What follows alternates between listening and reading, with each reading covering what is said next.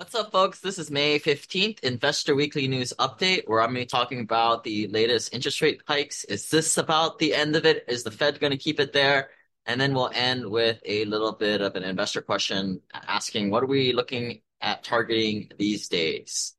So first off, you guys haven't seen the Fed raised rates last week, quarter point, and this is just a great graphic that I've been looking at lately from the Visual Capitalist, where they've put on a chart the last several interest rate hikes, and you can see how they are in relation to each other and also the speed, the velocity. And this speed and velocity that's been accelerated this past 2022, 2023 barrage of interest rate hikes has been the most aggressive of all time. There's been a time where it's gone up a little bit higher, but this is definitely the highest time, which I think not a lot of real estate investors, or certainly the average general public out there, isn't really impacted by. But what this really wreaks havoc on are especially real estate operators like us who buy rate caps, and not to mention the interest rate that we pay. And what's really also affecting is the loan to values that we can get. It used to be maybe a year two ago, we were getting 5% interest rate and 75% loan to value. Now the rate hasn't seemed to go that high, but it's always they take it away from somewhere else. And so today maybe you're looking at a 5.5 interest rate, not that much difference. But as far as loan to value, you're looking, instead of getting 75% loan to value, you're looking at getting 50% loan to value or 65% loan to value, which is a huge deal killer in my opinion. Well, actually, I'll say we haven't really been doing deals this past year because I can't really make deals work when I don't have that type of leverage. And we've got to put in 50 cents on every dollar to go buy the same assets that were around a year ago, even if prices came down 10, 20%. But I think this gives a lot of historical context. A lot of the rumors now or the futures are saying, I think the latest thing from the Wall Street Journal, they said 36% chance based off the futures, right, where people actually have skin in the game and money, which I put more emphasis on the futures than what a bunch of economists are saying, right, who don't really have skin in the game and aren't really betting their own money, something to lose there. Putting all these latest interest rate hikes on a chart here, you can see the different durations of how long it took them to increase it there. We're at the plateau, like I said. I personally think that there might be another half a quarter point and maybe one more. I would probably be willing to bet that is it. Not to be a pessimistic or optimist, but just to be a disinterested gambler, I guess. But I actually am. I've got a lot of skin in the game in all of this, of course. But that's from what I see, what I hear, what I see in the futures markets, that's pretty much what's happening. And so the next big prospect that's on the table is how long is the Fed going to keep the interest rates where they're at? In years past, it's the last several times this has happened, they will drop the rates about a third to a half of the time that it went to go up. Looking at some of these, it took 24 months for it to go up. In less than a year, it was right back to where it was. Of course, that will be expedited if any type of big black swan event happens, or even small black swan event happens. I think a lot of the questions I've been getting lately, what if there's a recession next year? So there is going to be. I'm already accounting for it. I already am assuming it.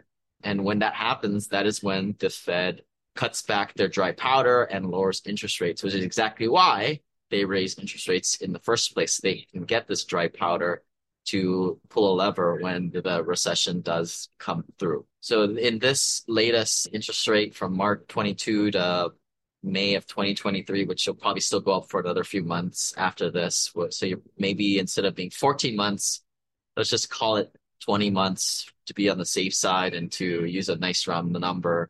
In years past, you can see what the Fed used to do. They'd drop it a third to a half in that period. So, you'd probably be looking at about 10 months, maybe a little less than that, if the past is setting any precedents. Of course, what happened in the past does not indicate what's happening in the future, even though that's happened the last several times. We don't know what there's uncertainty. One would reasonably expect that anywhere from 10 months to maybe a couple of years might be the time window where it might, take to lower the interest rates back to where it was.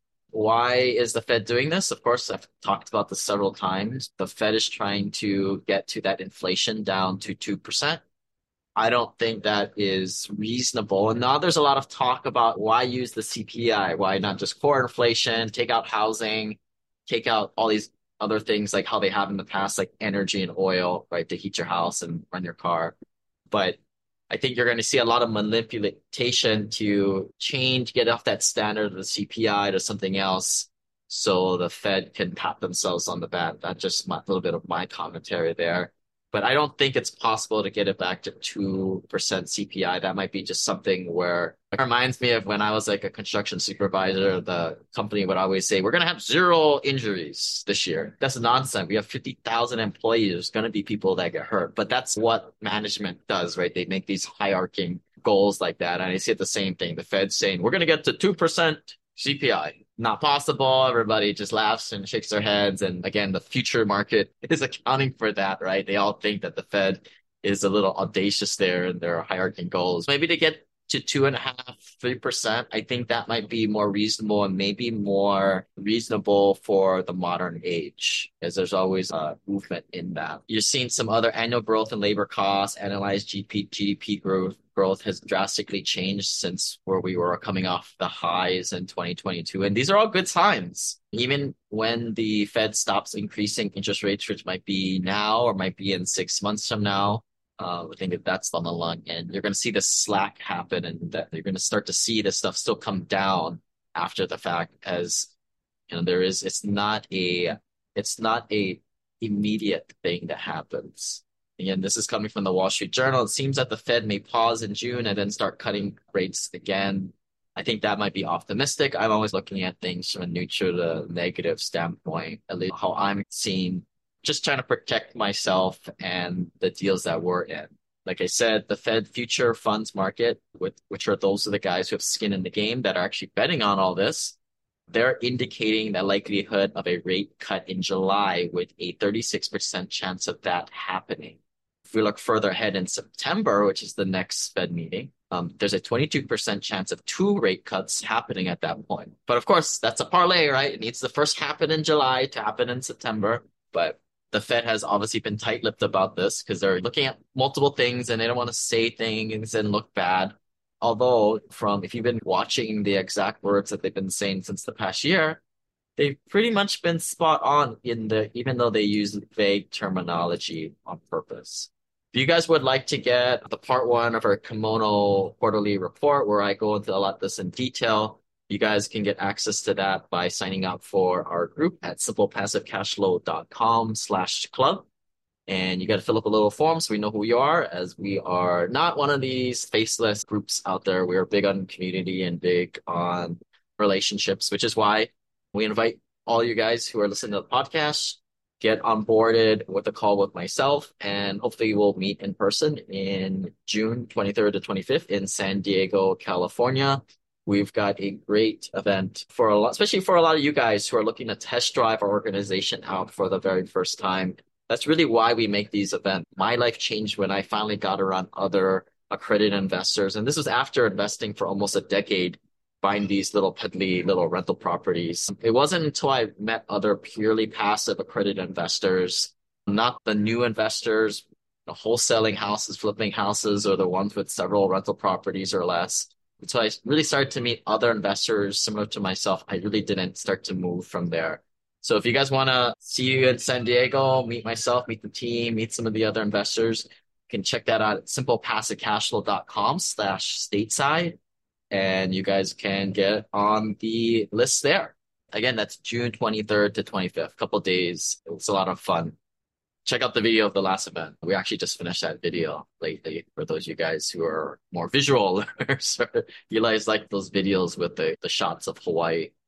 So Yahoo Finance, they're talking about inflation here. Consumer price in April rise at the slowest annual rate in 2 years. This is all good news.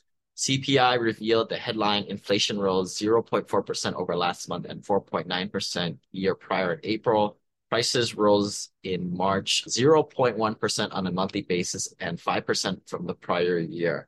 Economists expected prices in April to rise 0.4% month over month and 5% over last year, according to Bloomberg.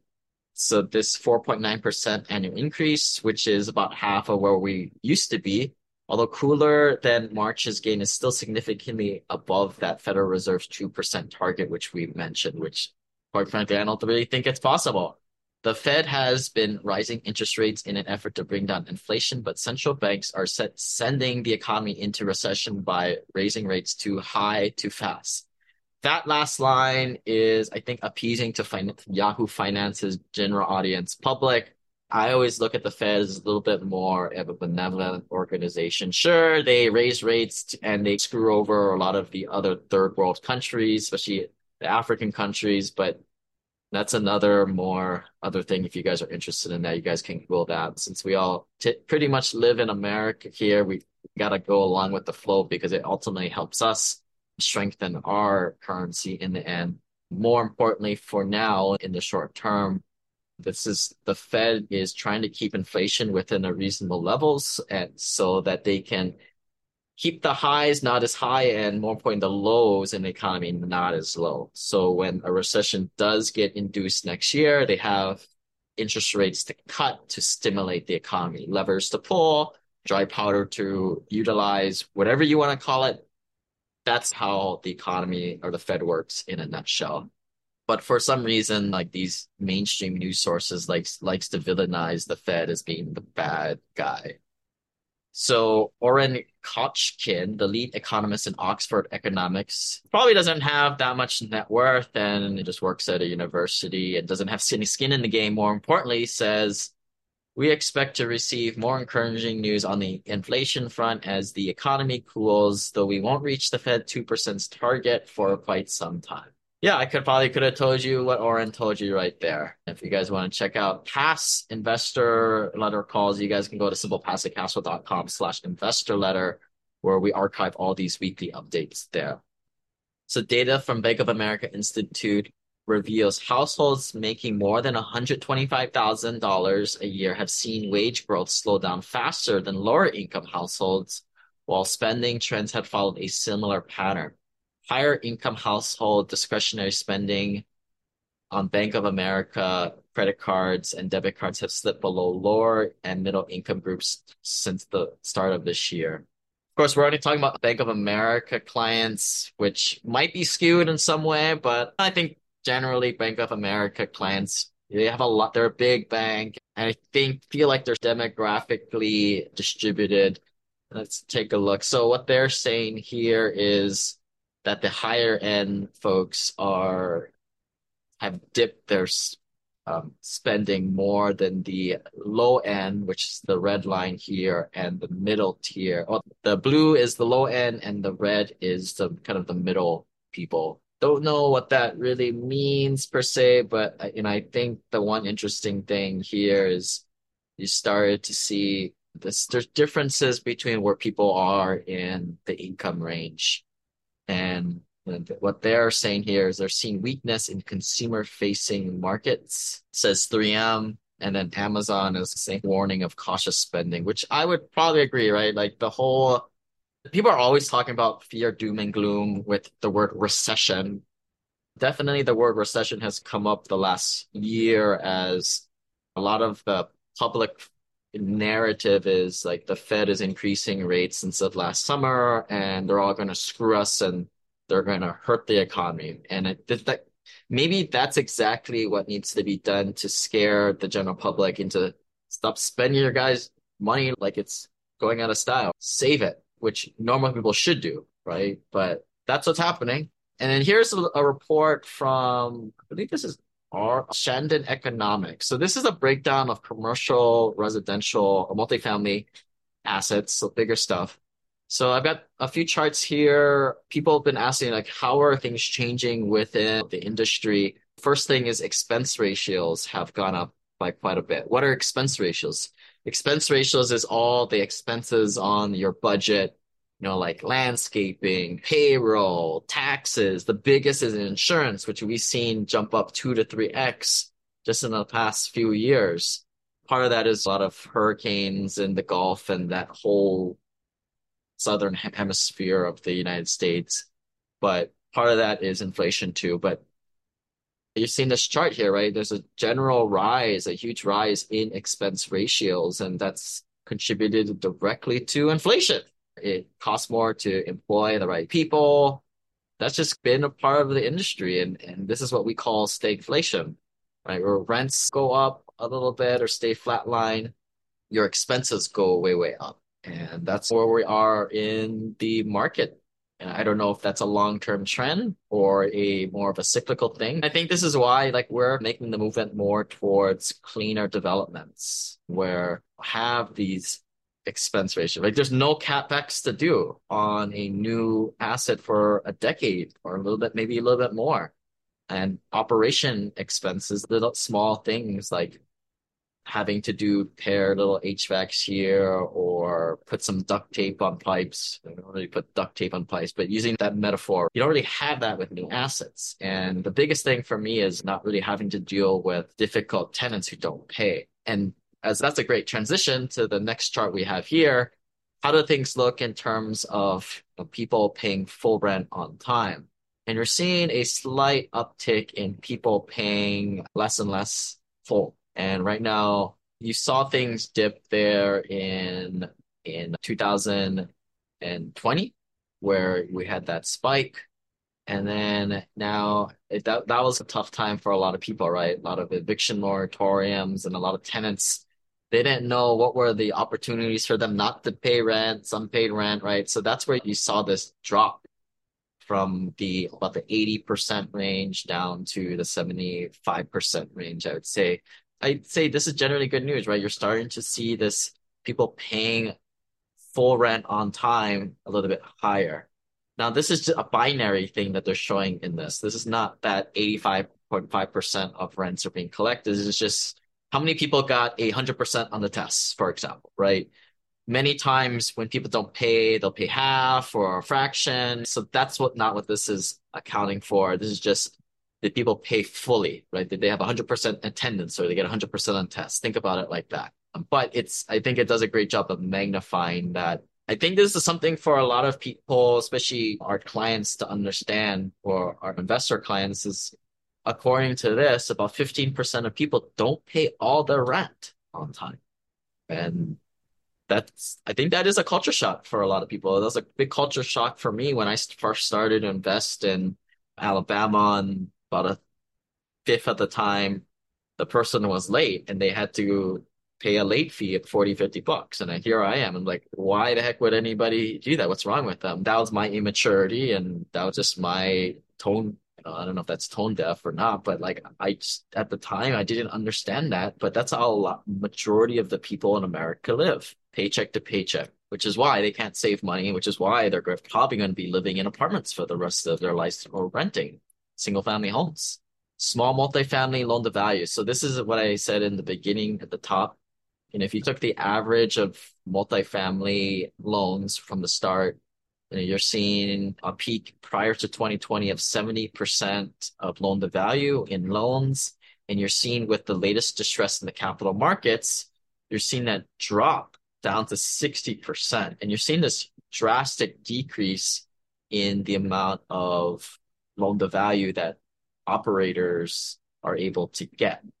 And I think that's a game that the banks play, right? Like they take it from one or the other, either your loan to value or your interest rate. Since investors and consumers, they watch that interest rate like a hawk, and not a lot of people are using the vernacular of loan to value, which is really, I think, maybe a bigger part of the whole picture in terms of your loan package.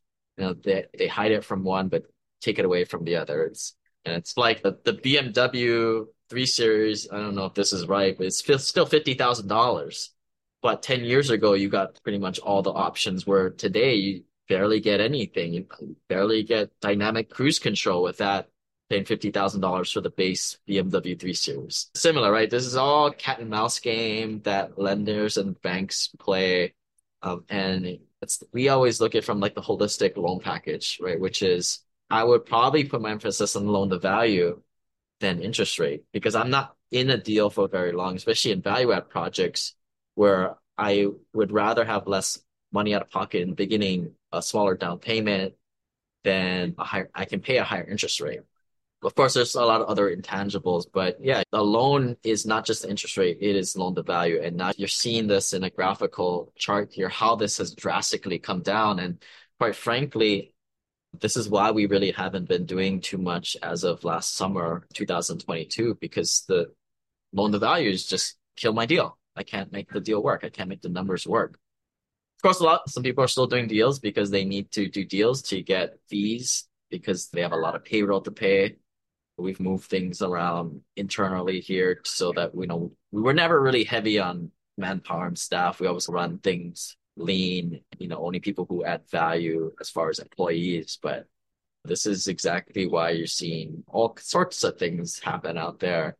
One of which people doing deals just to do deals to pay their payroll. Now, had an investor question come up, and if you guys want to submit questions, you guys can fill it in at simplepassivecashflow.com/question. But this question came up and it was like, where are you guys targeting these days? You guys are pulled back, but where are you guys looking at more?